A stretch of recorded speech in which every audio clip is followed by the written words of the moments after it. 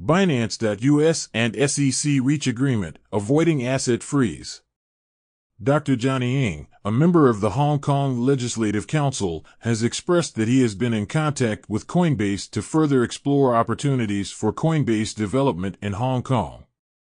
Bankruptcy application filed by Bank, a subsidiary of Prime Trust, as former executives unauthorizedly transferred its assets and trade secrets.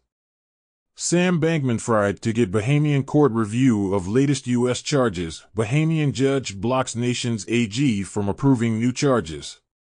SEC states that Coinbase proposed rulemaking request should be denied, with an expected proposal to be made within 120 days.